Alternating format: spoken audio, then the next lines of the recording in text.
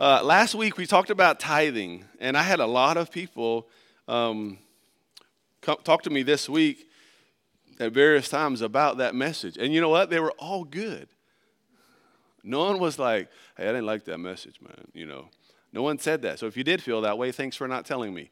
The rest of you, thanks for sharing the good things.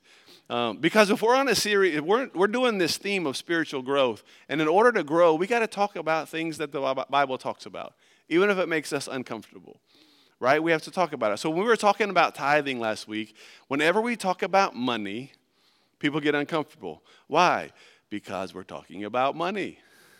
And people think it, man, maybe you've been in churches before where when they talk about stuff, it's pressure. And it's like, I know some, and if you've been a part of a church like this, that's fine. I'm not dogging those churches, but I'm saying I know some churches where they come to your house and they ask you what you make, and they tell you this is what you're supposed to give, and they're going to be checking, and I was like, man, like that's they ain't playing. I mean, if you want to be a part of this, you have to do this. But can I tell you what we've understanding is tithing shows our heart. Because the Bible says where your treasure is, there's your, okay, all four of y'all got it. Now the rest of us get this. Where your treasure is, there your heart is. In other words, it doesn't say where your heart is where your treasure is. That's how a lot of people have said that before, but it's wrong. It says, the Bible says where your treasure is, and that includes money, time, whatever you treasure, wherever you put that, that's showing where your heart is. So sometimes in tithing and giving to the Lord, it's saying, Lord, my heart is with you. And my heart is with you, and I want you to be number one in my life. And when you put your treasure there, guess what? Your heart follows that. So one of the things, and I didn't plan on doing this last week until I started speaking, and something stood out to me. And here's what it is, and I feel the Lord's put this on my heart all week, so I know it's what I'm supposed to talk about. And here's what he spoke to me. When it says in Malachi, we read that scripture, bring your tithe and offering to the storehouse, right? And all of a sudden when I was speaking yesterday, what's today? Sunday? Okay, last Sunday. It's been a long weekend. We had a conference all weekend that I had was overseeing and then spoke a session there. It was just a lot of stuff this weekend. So if I fall asleep, just shake me and I'll keep speaking. But it said, bring your tithes and offerings into the storehouse. And this is what the Lord spoke to me. He said, listen, it didn't say send it. He didn't say just give it. He said bring it. You know what that means? That we come with it. That what we're giving to the storehouse, which represents the church, that we're not just sending money to the church like, okay, be blessed. We're saying, listen, my treasure's there and my heart is there. So with my treasure comes me.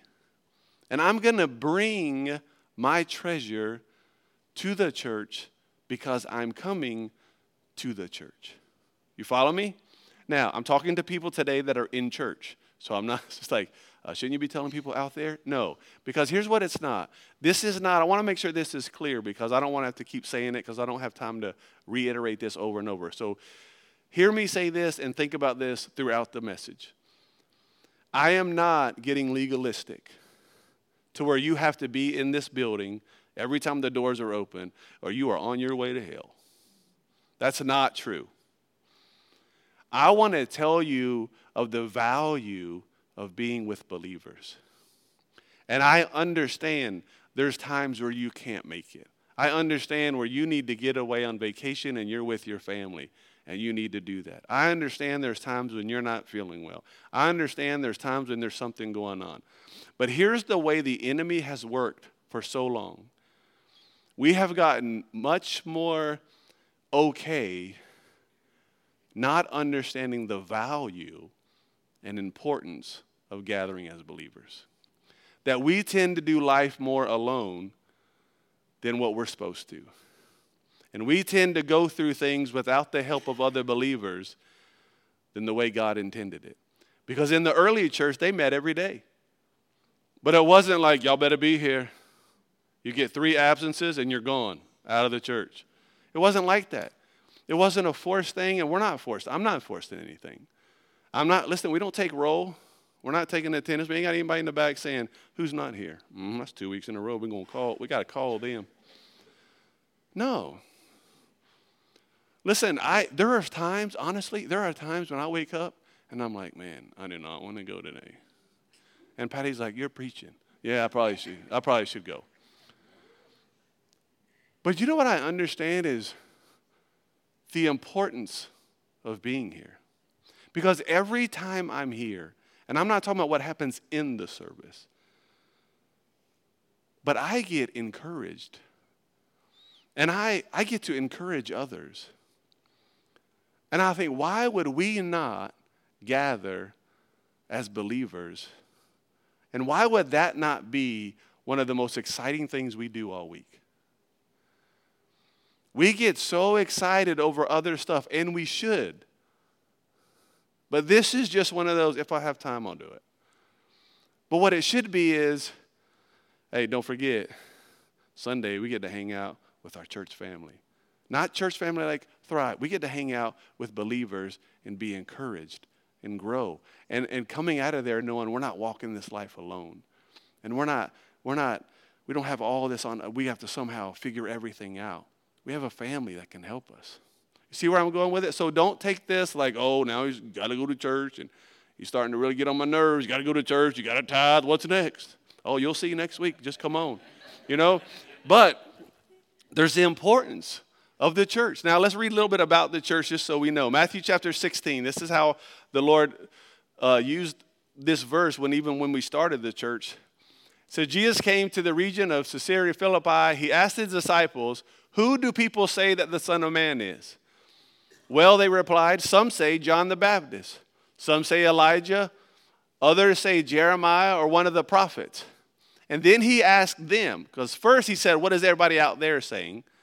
And now he's saying, all right, you guys are my disciples, but who do you say that I am? Simon Peter answers. You know Peter's going to answer. Peter was the guy that talked all the time. And he was the one that Jesus sometimes had to say, shh, stop it. Right? But Peter said, you are the Messiah. You're the Son of the living God. And Jesus replied, you are blessed, Simon, son of John. Because, listen to what he says, my Father in heaven revealed that to you. In other words, you didn't learn this from any human being. Here's what he's saying. Your answer is right. And it's not because you were taught that from someone. You got that from the Father. That came directly from the Father. And then he says, now I say to you who are Peter, which means rock, upon this rock, and that rock he's talking about is the revelation of who Jesus is. He says this, I will build my what? Church. These 5 words is how we started Thrive. Because the Lord spoke to me before this church started, and he said, and I was reading this passage just in my devotion time. And he said, I want you to make sure that you see this. And when I say the Lord spoke to me, it wasn't like, hey, Scott. And I was like, yeah, what's up? It wasn't like that. It was in my spirit. I knew God was speaking to me. And he said, listen, look at what you're reading. Who's that referring to? Jesus. Jesus said, I will. In other words, there's no doubt about it, Scott. I will. So I can be like, okay, well, what will you do? I will build, what's the next word? My. Who is my referring to? Jesus. So Jesus says, I will build my church. So when I read that, I'm telling you, everything in me just paused. And I thought, you know what? I'm not building his church. He's not building my church. There is no Scott in there. Like he did. There is nothing in there that I'm supposed to do except let him do what he says he's going to do. And the reason I'm pointing this out is because when we talk about the church, we're not talking about something I'm establishing. We're not talking about something I'm building. Listen, you being involved and connected with a body of believers is not for my benefit.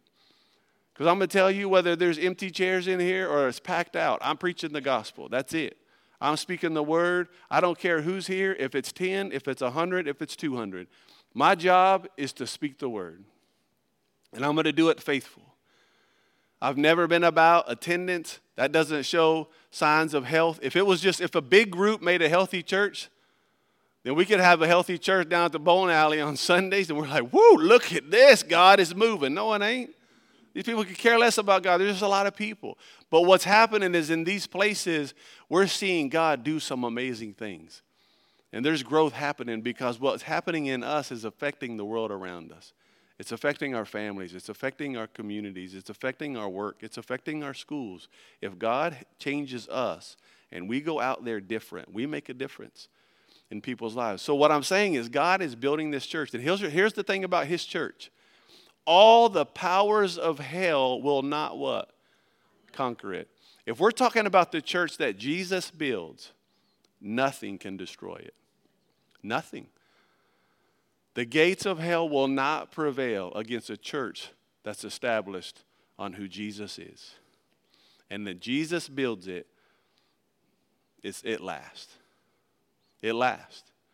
So when we talk about church, listen, the Greek word there for church, and it goes on, let me finish reading it. Yeah, go to verse 19. He says, I will give you the keys of the kingdom of heaven. Whatever you forbid on earth will be forbidden in heaven. Whatever you permit on earth will be permitted in heaven. Here's the thing he says, I will build my church. The gates of hell will not prevail against it. And I will give you, that's us, the keys to the kingdom. You know what keys represent? Access, authority. Listen, how many of y'all have keys to the church? Just Chris. And with that comes responsibility. But you know what? How many of you, like, let's say your house key. How many of you just passed out your house keys? You tell the UPS guy, hey, I'm not home all the time. Just help yourself. Grab something to drink. Leave the package in there. Just lock it when you leave. No, we don't do that. The only people we give keys to are people we're in relationship with, that we trust, that we know, hey, when I give you this, it means you have access to this. When Jesus says, I'll build my church, he's saying, I'm going to take care of it, but you're going to have benefits because I'm building the church and I'm going to give you access to everything that I have. I'm going to give you access to the kingdom of God, that you'll walk in authority and you'll walk in strength and you'll walk in hope and you'll walk in life, you'll walk in health, you'll walk in wisdom, you'll walk in knowledge, you'll walk by the Spirit, you'll walk in the Spirit. You will see the things of God, all because he builds it. If I build this church and this church is about me, you lose it all. Because I don't have all of that. Jesus has it, and he says, listen, I'll build the church. Nothing can conquer it, and you'll have authority to access everything you need to access.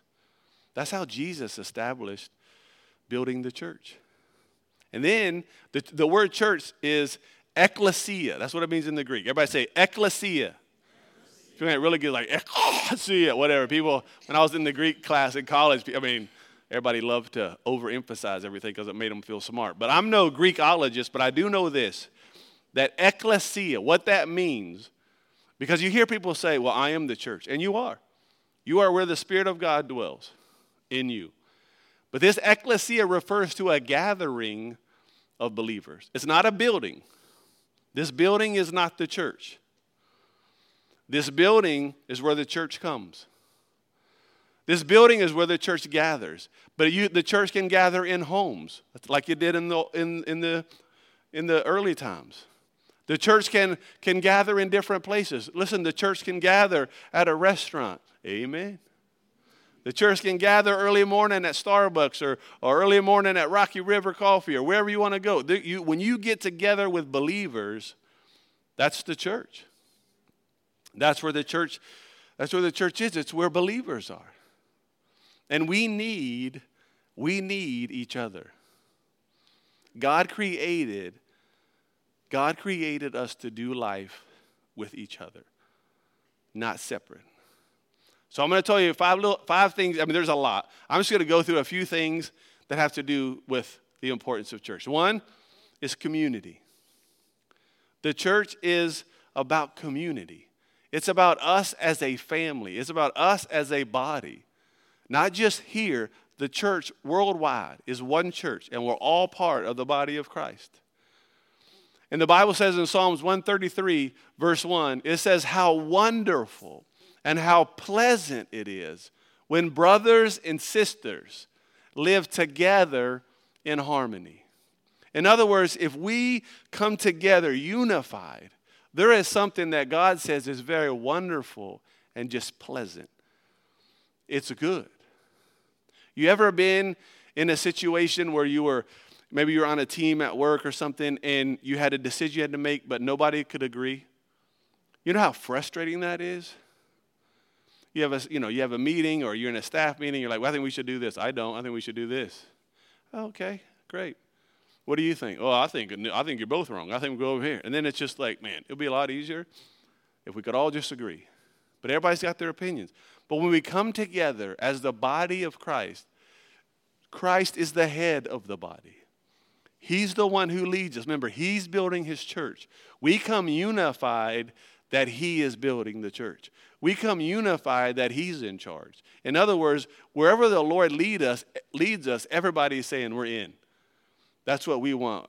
And we're unified in it. And when we're unified, it's amazing what happens. It's a wonderful, it's blessed, it's good when we dwell together in unity. And we need to be unified. In the body of Christ, in our church here, we need to be unified. Unified that Jesus Christ is the Son of the living God. And he gave his life for us. And that God has good plans for us. And he loves us unconditionally. And he's going to use us and he's going to move through us. He's given us his Holy Spirit to help us and to guide us and to teach us and to empower us with everything we need. And we come unified in that. And that's a good thing. Look at Ephesians 1, verse 22 and 23. God has put all things under the authority of Christ and has made him head over all things for the benefit of who? It benefits the church, that Christ is the head. And the church is his body. And it is made full and complete by who? Christ. So again, we're talking about the church is complete by Christ. So it's not an event. It's us as believers coming together and being made complete by Christ, who fills all things very well or everywhere with himself. In other words, he fills everything with him. It's all about him. And as we grow in that understanding that we're part of a body, we need each other. We need each other. We have to have each other. Look at this other scripture in Ephesians 4. Instead, we speak the truth in love, growing in every way more and more like Christ, who is the head of his body, the church. He makes the whole body fit together perfectly. As each part does its own special work, it helps the other parts grow so the whole body is healthy, growing, and full of love.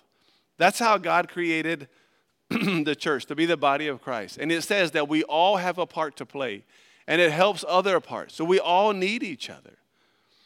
And there's times where, yes, we can talk, we can call, we can email, we can text, we can do whatever. But there are times when it just is so beneficial to have somebody with you that helps you, that encourages you. Because for the body, we have to work together.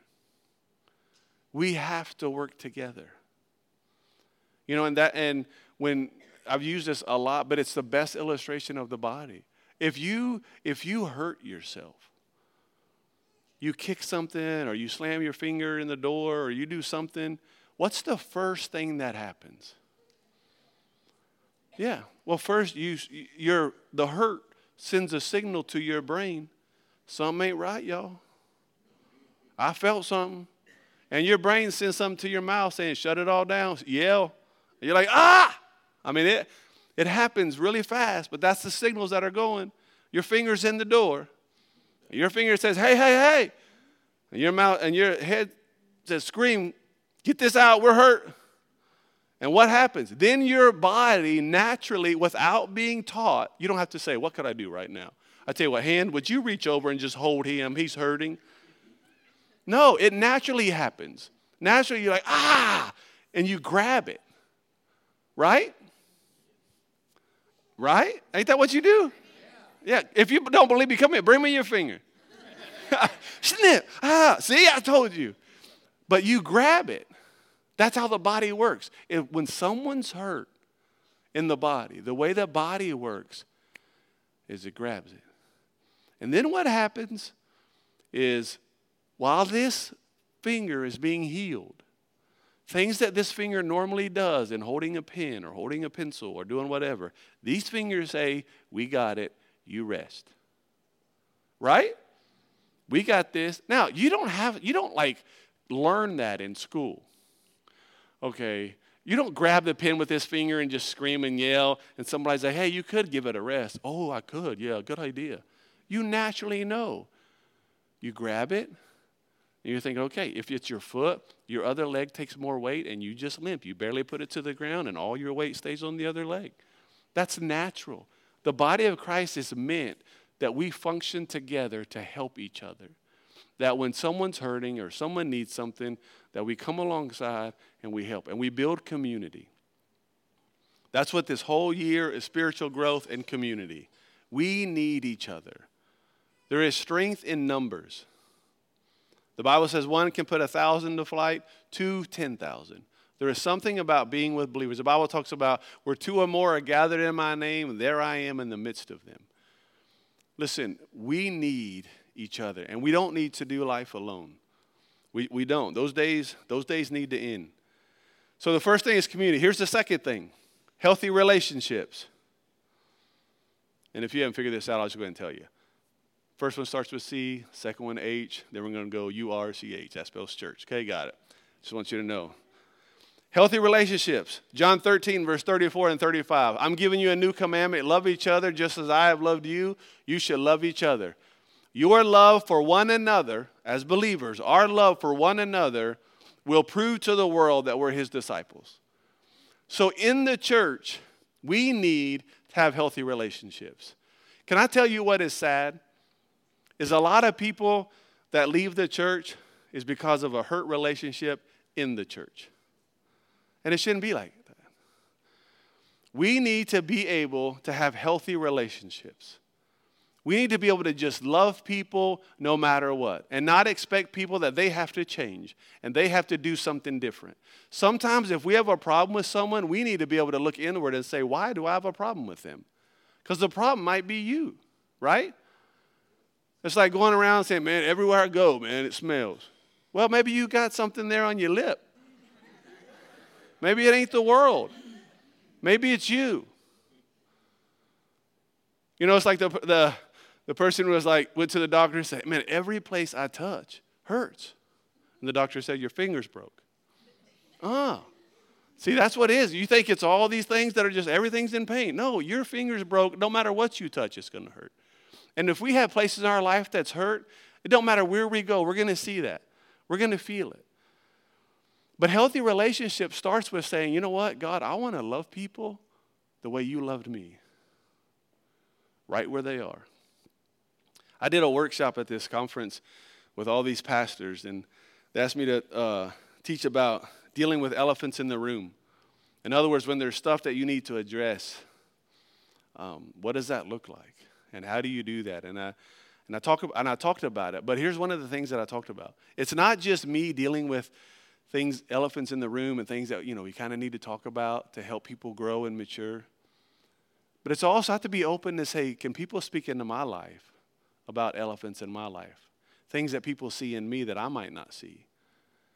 And you know what? And that took place. That took place several years ago.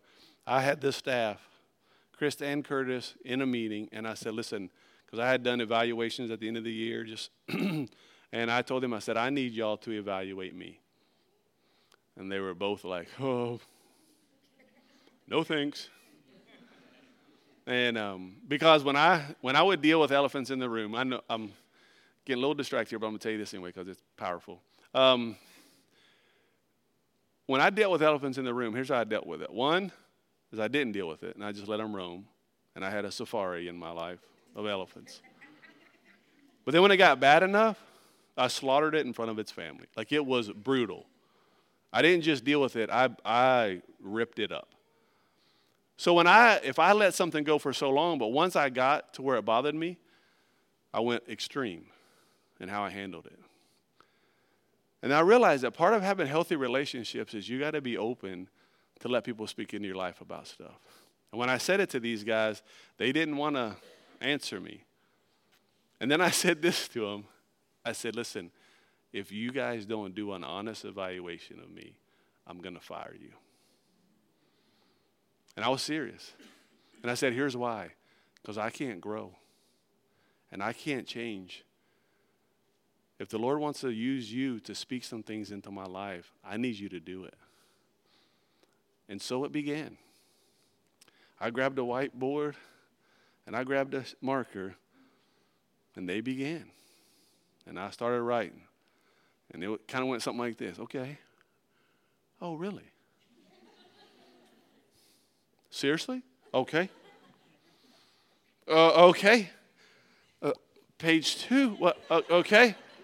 And all of a sudden, I'm like, y'all are hurting my feelings. I mean, I didn't say it, but on the inside, I'm thinking, are you serious? Like, all this stuff is coming up? And I'm telling you, it was hard. It hurt. I had to process it. But can I tell you, those guys played a part in changing my life. Because I'm a different person. I am a different pastor. I'm a different leader. And I'm a different friend. Because I opened myself up for people to speak into my life. And too many times we have more joy in speaking into others' life. But I'm going to tell you where real joy comes. When you can let people speak into yours. When you become less critical of everyone else and say, listen, what do you see in me? Even with the Lord. God, search me. Know my heart. Lord, if there is any wicked way in me, show me. Heal me. Help me. And that's what the church should be. It should be about healthy relationships that we just are so real and so transparent that we're just open to say, I want to love like you loved, and I want to grow. And there's parts of growing that are uncomfortable. And I used to fight against it. I used to. There's still times where it hurts. But when it's all said and done, I wouldn't be where I am today if the Lord didn't help me finally lose a lot of my pride and say, you know what? I need to grow. I need help. What do you see? And you can talk to these guys, and it doesn't bother me if you do talk to them. You can talk to Chris. You can talk to Curtis. You can ask them about that experience. But you can ask them too, did that change? How did that change? And they're going to tell you, we have such a great, healthy relationship as a staff. It is so healthy because we're real. And they still do it. Sometimes it still bothers me, but they still do it. I told them one time, evaluate me. I don't say do it forever. But even last week, I was saying something, I made this comment, totally joking around, and Chris said, hey, can I stop you right there? And I'm like, sure. I'm thinking, it's like, man, you're awesome, dude. You're hilarious, That's not what it was. It was like, you know what? I know you don't mean it this way. When you say that, sometimes I come across like, they begin to tell me that sometimes it can make them feel. And I look at Curtis, he's like, yeah. And I was like, oh. And you know what happened? I was like, man, I'm sorry. In no way would I want you to feel that way. That's all it was. It wasn't like, come on, guys. Hello. Just get over it, right? Go to Home Depot, get some lumber, build a bridge, get over it, right? But that's not what it was anymore. Now it's like, oh, I get it. I'm sorry. I want to be sensitive to that. And we move right through it. And I can go into his office, say, hey, can I share something with you? Hey, Curtis, can I share something with you that, maybe? And we just receive it. Why? Because we have established healthy relationships where we are open for people to speak in our life just as open as we are to speak in someone else's. And it makes it healthy. And that's why you need believers around you, because you have a lot to offer people. But these people, believers, have a lot to offer you. And we grow together. James 5:16 says this, confess your sins to each other and do what? Pray for each other so that you may be healed. Listen, there is something valuable about being honest and transparent with somebody. Doesn't mean it has to be everybody, but having that person you trust to say, you know what, this is where I'm struggling. And I want to talk with you. I want to talk with you not just for accountability, but just to be able to process through, this is where I've struggled. And it's not just I'm just going to get it out and I'm fine. No, I'm saying this because I want you to pray for me, and then I'm going to be healed. God's going to deliver me. God's going to help me. That's part of relationship. We don't do that. If I was to ask you, when's the last time you went to someone and shared something that you're struggling with? Most of the time, it's not much. It's not much. But the Bible talks about doing that. And if we're doing that with believers, it goes on to say the prayers of a righteous person are powerful and effective. It produces great results. So when you can be honest and transparent, even about struggles that you have, I'm telling you, that's the pathway of being healed of it. To have righteous, godly people around you that pray with you and encourage you. That's what the church is supposed to do. You still with me? 1 Corinthians 12, 25 and 26. This makes for harmony among the members, so that all the members care for each other. If one part suffers, all the parts suffer with it. And if one part is honored, all the parts are glad. In other words, we understand when people are hurting, we hurt with them. But when someone is honored, everybody's glad. We're not jealous. We're not like, oh, why did they get honored? You know what? We celebrate victories in people's life. And when they're struggling, we're right there with them in the struggle. That's how the body of Christ is supposed to work. So let's just take a minute and let's just imagine, what if that was just so evident in the church today? Where you could come into church and you could come into a place of believers gathered and say, I'm struggling. And people say, we're here for you. We're going to pray with you. And we're going to walk this out. And you're going to overcome this. That we're going to be that healthy. And then when someone overcomes something, or they do something, or they hit one of those thresholds where they conquered something and God just delivered them, then we are celebrating with them. We are celebrating with them. The joy of seeing God do something in their life and God manifest His presence in a way and manifest His strength in a way that it makes life so pleasant for them. And we celebrate it. Don't you love when you do something good? Don't you love when something just works well? I mean, you've been trying. And I remember playing sports. And I remember played baseball when I was younger. And I remember one of the games that I was at. And I remember I hit a home run. It's the first home run I ever hit over the fence. And I remember it was the game that I didn't have a lot of friends or family there. And I was excited, but I was like, no one really saw it. And then when I go home and say, I hit a home run. Oh, okay, sure you did. You know, because sometimes I would say stuff and it wasn't true. To try, you know. When I was a kid, I said I was a kid, right? It wasn't yesterday. So, but then I remember one time when I hit a home run. And it was a big game. And my family was there. A lot of my friends were there. And there was something that I just took it over the top to know that people were celebrating with me. It wasn't just look what I did, like, oh, I was so proud of myself. But to hear people, and there's part of this that we have to be careful we don't get into pride either. But you know, when they start like cheering, way to go, Scott, you're like, yeah. You know, and it can go both ways because you get excited about hearing your name and you get excited. People are celebrating with you. And it feels good. And that's how the church should be. We should celebrate. When you're walking through life and you're overcoming and you're following the plans of God, we should be quick to celebrate with people. Hey, good job, man. Good job on that. Keep going. You know, don't get prideful where you have to have that. And all of a sudden it's like, hey, I need y'all to, you know, see how good I am. Because that, like I said, it can go both ways. Playing junior high basketball, I finally got into the game. I wasn't very good at that age. And so I didn't play much. And we were ahead by a lot. And whenever we're ahead by a lot, coach is like, oh, you can't hurt us now, Jenkins. Get in there. So I go in the game and I get fouled. And I'm at the free throw line. I've never been at the free throw line all season. And I'm like, awesome. I mean, it was like, it's right there. I mean, people, the focus is I'm the only one shooting the ball. Everybody's watching me. And it was funny because my dad was there, my mom was there. But I didn't care about that. I mean, I love my parents, but I didn't care about that. Dad, if you're listening, I do love y'all. Okay. But I remember the cheerleaders. And they were like, go Scott! Go, and I'm like, awesome. Like, I didn't even know they knew my name, right? And they're yelling my name, and they're building a little pyramid thing, and they're like, got their pom-poms up, like, go. I mean, I'm just like, that's for me.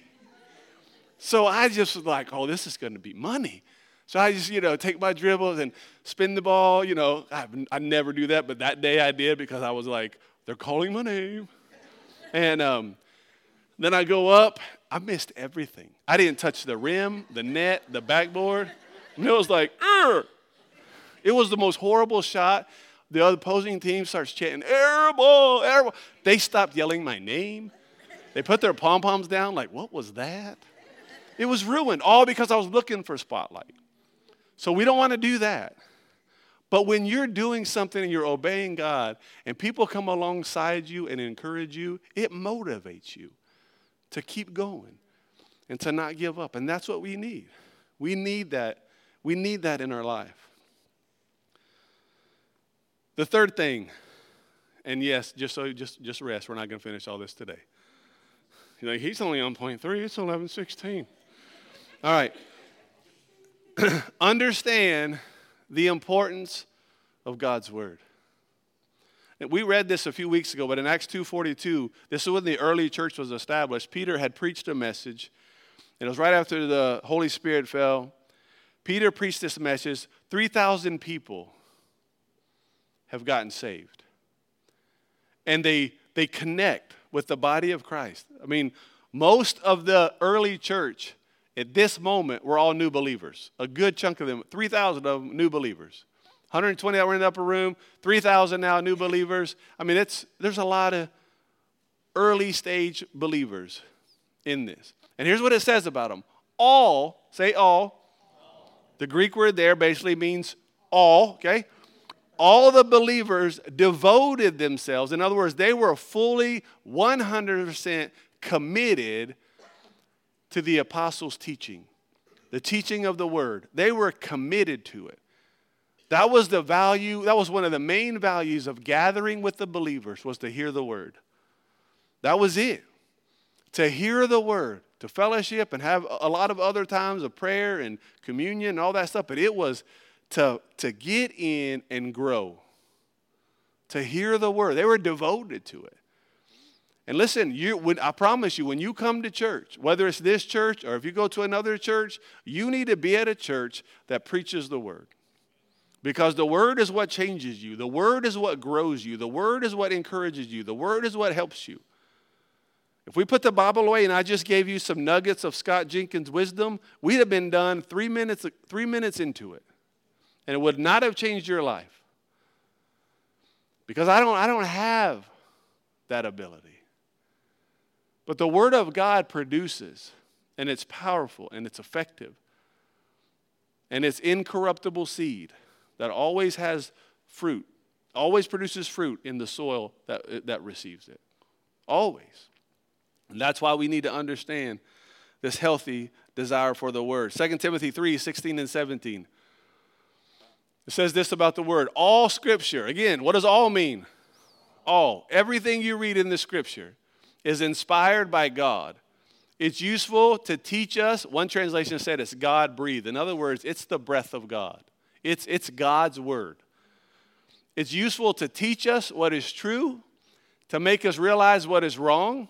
And then here's the good thing. Not only does it show us areas where there may be something wrong, but then it does this. It corrects it. It corrects it. It's not just, and that's something that we learn as parents, to not just tell your kids what not to do, help them know what to do. I say, son, what? Oh, excuse me. We're not going to say what. We're going to say, sir. Yes, sir. I'll never forget the first time. I won't tell you which one. But his name rhymes with Grace. And he first got his phone.